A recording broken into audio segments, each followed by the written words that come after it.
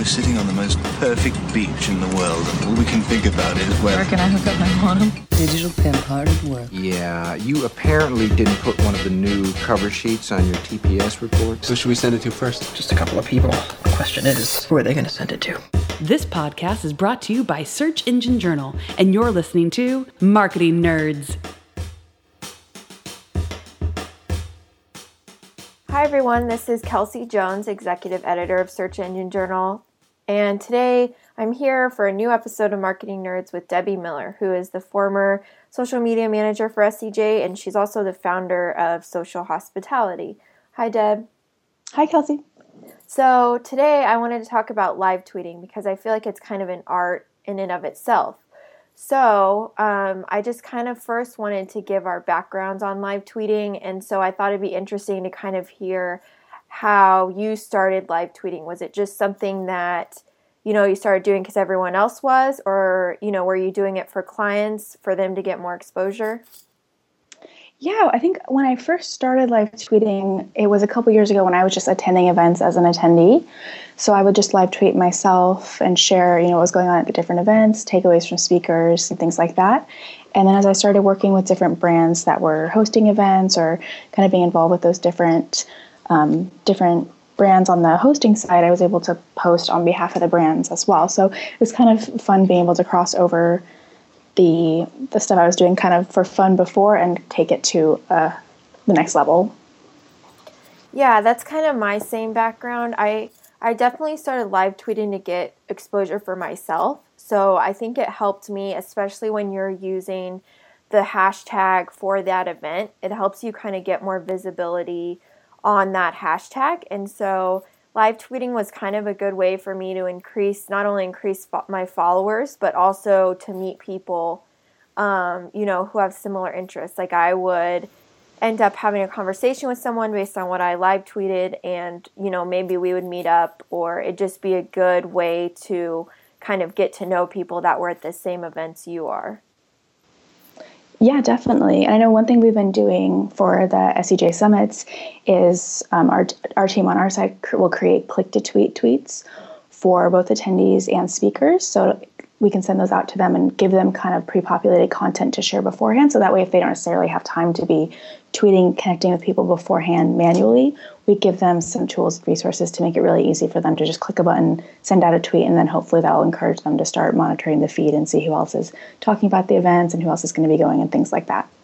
Yeah, exactly. And you bring up a good point that, live tweeting events it really starts before the event. So, doing those pre-populated tweets, like you said, saying something like, I'm going to be at, hashtag SCJ Summit, who else is going to be there? Or, I'm speaking at SCJ Summit, there's still some tickets available, if you want to go, here's the link.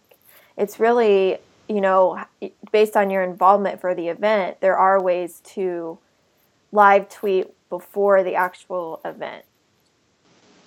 Yeah, definitely. And one thing also on that note as well, that another event that I attended earlier this year, the Social Tools Summit, one thing the organizers of that event did is that they requested different articles from the speakers and panelists that were involved in the event. And then they also tweeted those out from the event accounts and their accounts prior to the event as well. So it kind of showed the speakers, immersion in their fields and in social media. It helped support everyone. And then it also helped build a lot of buzz and conversation around the event and the topics that were going to be discussed based on the content that the speakers were already producing online. So that was another great way to kind of boost up the momentum prior to the event itself. Yeah, that's something we did with SCJ Summit too, is we have interviews published with the speakers, and I make sure to put the SCJ Summit hashtag in the title of the post to kind of drive up that continuous unique hashtag activity as well. So that's a really good idea. And even if you aren't a speaker at an event, you can still create content surrounding the event. So we had a writer for SCJ, and before South by Southwest Interactive, she submitted an article to SCJ about, the top, I can't remember the exact title, but it was something like the top most interesting women speakers at South by Southwest Interactive that you should go see, or whatever. I mean, the title was obviously shorter than that mouthful, but it was basically, she wasn't a speaker, but she was writing content about the event. And then when we published that article, we used the South by Southwest hashtag. And so that was another good way to drive buzz, even though she wasn't an actual speaker at South by Southwest. Yeah, that's awesome. And another good thing, too, after the event is to do recaps. I do that a lot with my own blog, and then sometimes people at SEJ will do that if they're attending on behalf of SEJ. So for my own blog, I'll do recaps. So I'll do photos I took and then just my takeaways from the sessions. And I make sure to publish it pretty close to the event because I found that if you're not using, like SEJ Summit's using the same hashtag all year long, but some events, it's just once a year. So you want to get that content published around the event as best you can. Yeah, definitely. And another thing that's really cool now is that if you live tweet during events, that can kind of serve as a roadmap for what you're going to write about in your recap. So I know I'll go back and I'll look at things I tweeted to mention those takeaways in the articles as well. Or I'll even do like recap posts of events and feature a bunch of different people's tweets by embedding them in the post. So that helps give them a little bit of a little promotion as well. And then it helps show a variety of different takeaways that different people had from their social media posts. Yeah, that's a really good idea. I mean, now almost every big social network you can embed posts. Like you could embed Instagram photos that people took. You could do YouTube if somebody recorded the actual, conference session and put it on YouTube, that'd be cool to embed. I mean, that brings up a good point that there's tons of rich social media content that you could add to your recap posts. Yeah, definitely. And it definitely makes it a lot easier on you. I know that it always helps me to use that kind of content in my posts because it kind of serves as inspiration. Yeah, for sure. So, go ahead. Sorry. Oh, go ahead. I was going to kind of segment over kind of along those lines as well for doing webinars also, but including either screenshots or photos of the speaker's presentation. So one thing we've been doing for the webinar live tweets is I would take screenshots of the slides that speakers were talking about because that helps add the visual element. If people are just scrolling through Twitter, they'll see that photo in their feed. And so hopefully that will, again, kind of encourage them to click and learn more about what is being discussed on the webinar and check out the hashtag as well, as opposed to just quoting the speakers directly with words, which is also great. But having the visual elements as well can help the post get a little bit more attention. Yeah, good idea. I was going to ask you as you were mentioning that, isn't it true, because I know on Hootsuite, when I try to add a photo to a tweet in Hootsuite, it doesn't put it in the timeline. It only kind of shows a link to the photo. So when you are doing those screen grabs for webinars or, whatever you're promoting, do you have to manually upload it on Twitter, or is there a different tool that will automatically show it in the timeline or the news feed? That's an interesting question because I always use Hootsuite and for me it shows. Okay. So I don't know, although I might have a different level of Hootsuite because I have like a business account, but I'll just attach it through the little attach image feature and it'll show up. And then when it's in the timeline, from when I can see it in the Hootsuite timeline, the photo is usually there as the photo and not a link. Okay.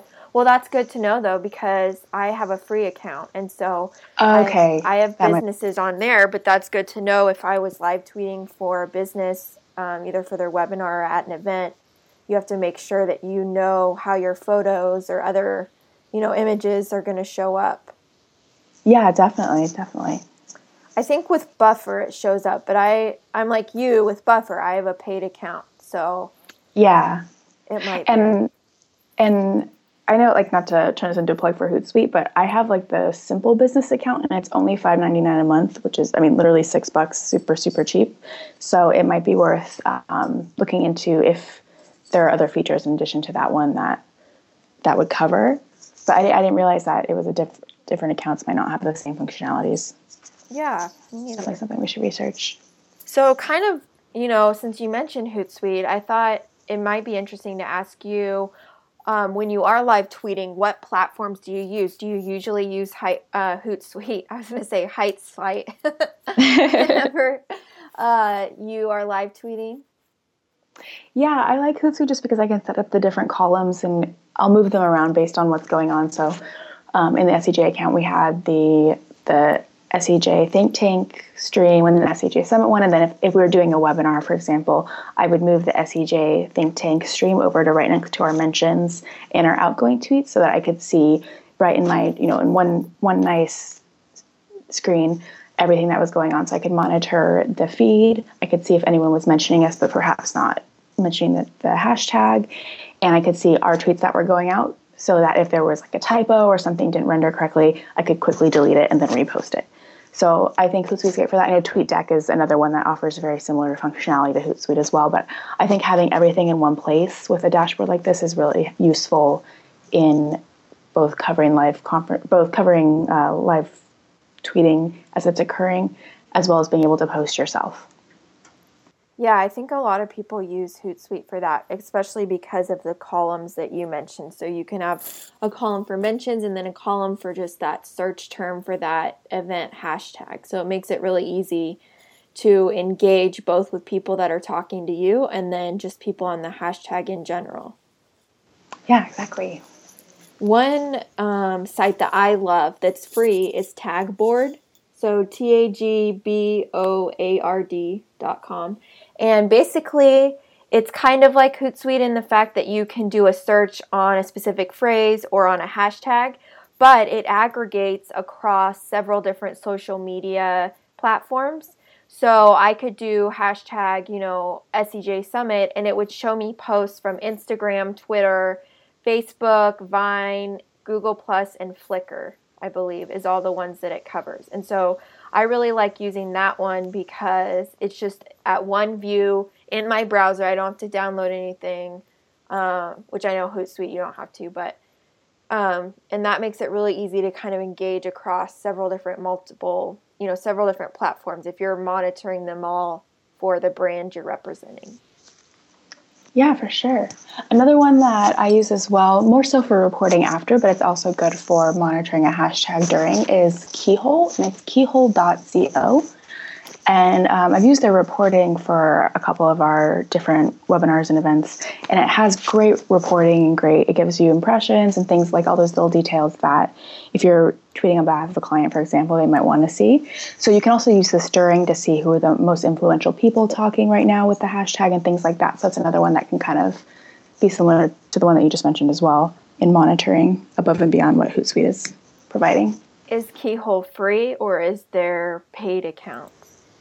It is free for, there is a paid account as well, but it's free for, you can get really good information free with a basic search. Okay, awesome. I know too, Facebook, depending on how active you are with live posting on Facebook, their insights are useful too. If you're posting images, it's pretty easy to look at that. But as far as other analytics platforms, sometimes I'll live tweet from Buffer, and they have an analytics built in, and so I'll use that. I have the business account, like I mentioned, and it is a little bit pricier than Hootsuite. It's $50 a month, but you can have a lot more accounts connected, and I think you can get analytics on the basic account, but having the analytics and a lot of accounts connected has really been helpful for me. So if I'm live tweeting and not using Hootsuite, I usually use Buffer, or I'll kick it super old school and I'll just use twitter.com. I don't know what makes me switch between the two, between all of them. I just kind of like variety. So yeah, I'll sometimes usually when I'm actively tweeting, I like to use Hootsuite just because I can see everything and I can more easily respond to people and see my tweets and see what people are talking to us. But if I'm just kind of monitoring from afar a tweet chat that's happening or a certain hashtag, I'll usually go to twitter.com and look at it just because then the feed is larger. I think that's a little more convenient. It refreshes more often. And I think if you're kind of just in a Twitter chat or monitoring a hashtag as a spectator, twitter.com can be a nice view to kind of have it more in your face, bigger, refreshing more often and things like that. But if you're actually engaging with the hashtag, then I find those dashboards that offer those different columns tend to be a little bit more conducive to that. Yeah, and it's not the case anymore, but on twitter.com on the desktop site, whenever you would click the retweet button, it would just retweet it. It wouldn't let you add a comment. And so I hated it. I hated that because sometimes I'll want to retweet something but have a comment, especially if I'm live tweeting. Like I'll say, yeah, I loved that part in the presentation. Or if you liked that speaker, you would love the one I just went to, etc. And yeah, so exactly. I think now you can do that on Twitter.com, but before you couldn't. So I would always use either the Twitter app on my phone or I would use Hootsuite because that would let you add a quote or whatever, a comment to the retweet before you sent it. Yeah, and I think there's a setting in Twitter.com too where you can go in and change your settings for retweets, because I'm the same. I don't like that automatic retweet where you can't make any edits to the comment. But there is a setting in Twitter settings that allows you to revert back to the old school retweets. I think they call it something like that, revert to old retweet style or something like that. And you can click that to have that be the default. So that's what I did a while back, just because I'm also a stickler for consistency. So I don't like it when you retweet as someone else and then it shows on your stream as someone else and then it doesn't look consistent. So that bugged me as well. So I like having like the manual retweet where you can customize it the way that you want and then everything looks nice and consistent on your own Twitter feed. I just mentioned the Twitter app, so that made me kind of think of, when you are live tweeting or covering an event, do you use just your computer or do you use your phone a lot, and what apps do you use on your phone? I primarily use my phone, and it's honestly the same app. So I use the Hootsuite app a lot. I use Buffer as well for queuing up tweets. I don't use Buffer as much for live tweeting, but I do use Buffer, similar to what you mentioned before, for all their different features. And then I use Instagram, obviously, Facebook. But there aren't any specific, I'm trying to think if there's any specific like mobile-only apps. The only one I can think of that's on mobile that I don't use on desktop is one called Diptyque, which is a photo editing tool, or a collage tool. So you can also, if you have multiple photos, you can make a little collage. I know there's a bunch of different options that do this as well, but it allows you to customize photos a little bit before putting them on Instagram. Or if you have a bunch of photos that you want to make into kind of one little collage, you can easily do that and then upload it straight to Instagram that way.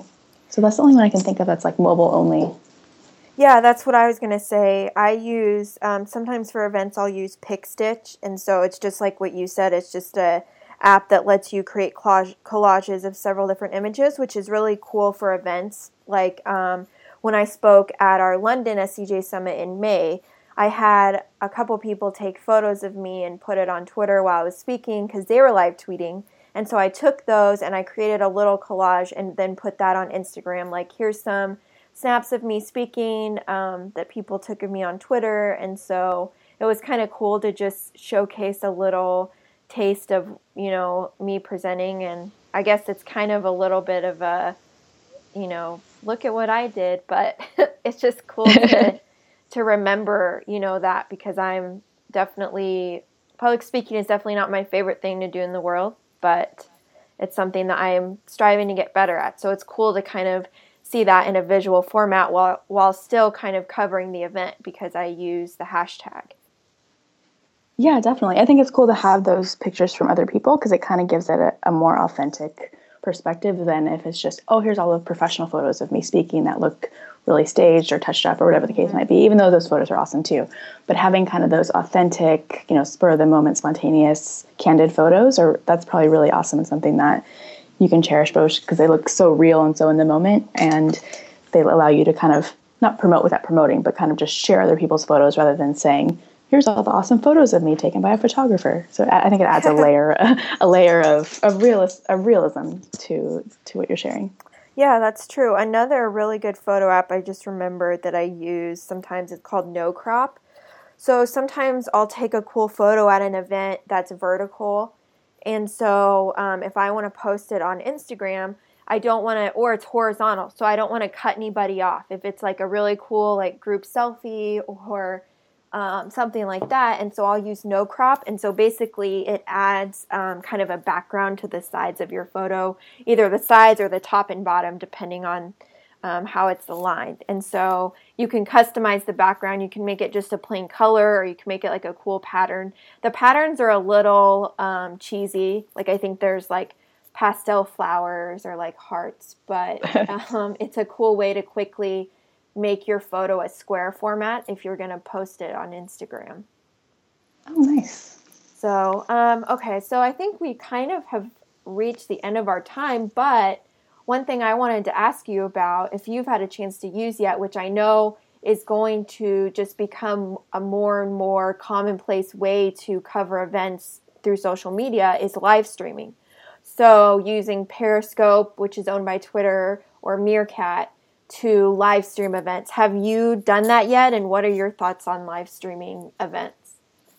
Yeah, I think it's a good opportunity. I want to say it was Social Media Marketing World. It was one of the events that right after one of the apps came out, and I played around with it a little bit. So far, I think it's really fascinating. I've only done it a couple times, and I only had a handful of viewers on. I haven't gone on myself on Meerkat or Periscope to watch videos, but I do see them pop up in my Twitter stream, and when they do, I will watch them. So I think it's an interesting, kind of game changer, and I'm curious to see where it goes.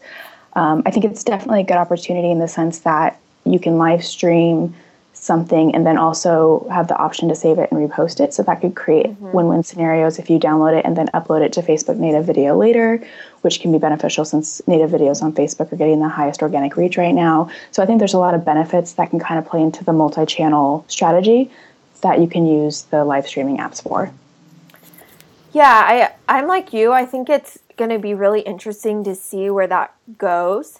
One thing, as event organizers at SCJ, it is a little concerning that we want our content shared, but our events specifically are kind of invite only, so it's a little more exclusive. So I would say if you do go to an event that's a little more exclusive, it's not a big conference like South by Southwest Interactive, you want to make sure that you have their permission to be live streaming events. And even South by South Interactive, I mean, they can't control everyone, but I know that they're really strict about photos. When me and Debbie went to the one this year, we had to have our cameras tagged, and you had to have a press pass to take photos and publish them. So I'm really interested to see how that's going to play out. I know events can't control, who's sharing photos where, and you probably don't want to, but taking photos of, or even Vine videos that are 6 seconds of something is a lot different than recording or live streaming the entire thing. Yeah, for sure. I think it's a catch-22 for events, because I get on the one hand that they don't want people live streaming and giving away the content for free, basically, when they want people to come buy a pass to attend. So I get that, but at the same time, it's almost like free advertising for the event to have people streaming it and showing what's there and why you should maybe come next year. So it can go both ways. So it just depends how they perceive it and how much money they perceive that they're missing out on by people sharing the content for free versus paying for a pass to attend. Yeah, I agree. And I think live streaming is really, really popular among early adopters in the social media and blogging space right now.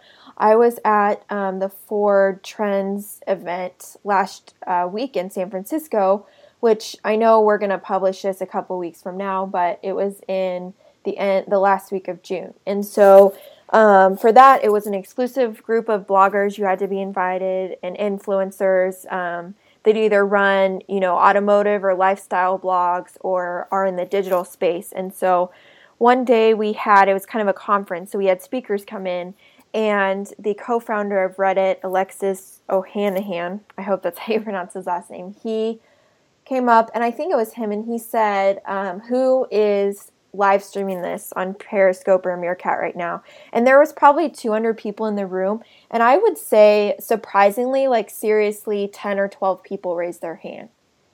And oh, wow. Yeah, and I was surprised that it was that many. And so one blogger, she raised her hand, and she had her phone up, so you knew that she was live streaming, and she went up to the mic to ask a question, and that was all live. And I thought that was kind of cool, because you kind of saw it from her perspective, her going up to the mic and asking the question. So I thought that was interesting. And later in the day, we had Ford does a cool job of giving demos with their tech and everything.